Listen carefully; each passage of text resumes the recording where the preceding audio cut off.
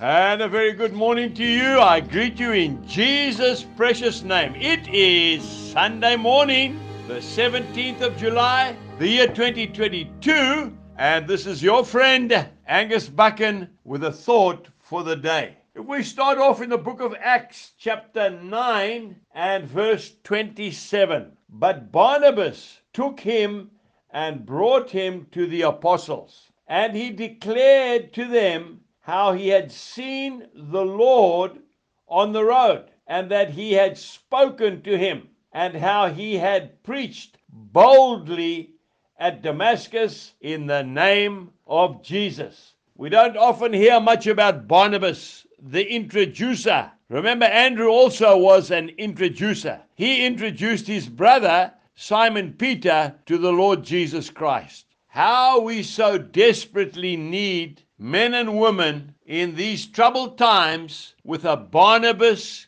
character. People who believe in others. You see, Barnabas was not a troublemaker. He was a peacemaker. Matthew chapter 5 verse 9. Blessed are the peacemakers, for they shall be called the sons of God. Barnabas took Paul under his wing. That's right.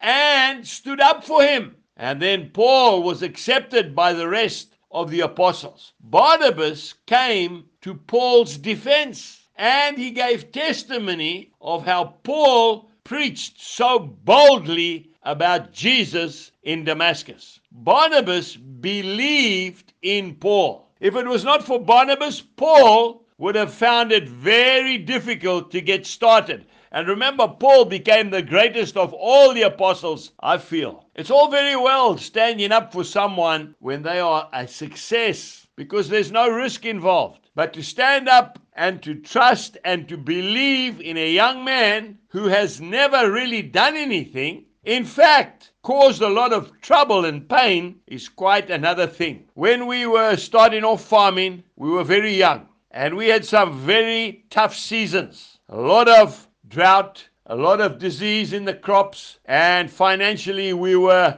on the brink of going down. And I heard a story the other day that a bank manager who walked with us just like Barnabas walked with Paul, he believed in us. He was at a meeting in Durban and was told by the other bankers, I think we need to go up to Greytown and close down that preacher man. But that bank manager, and I hope he's listening to this message, he believed in us. And he kept supporting us, and we came through. Today, many young folk need a break in life. Let's give them an opportunity to show us what Jesus can do through them. God bless you and have a wonderful Sunday. Goodbye.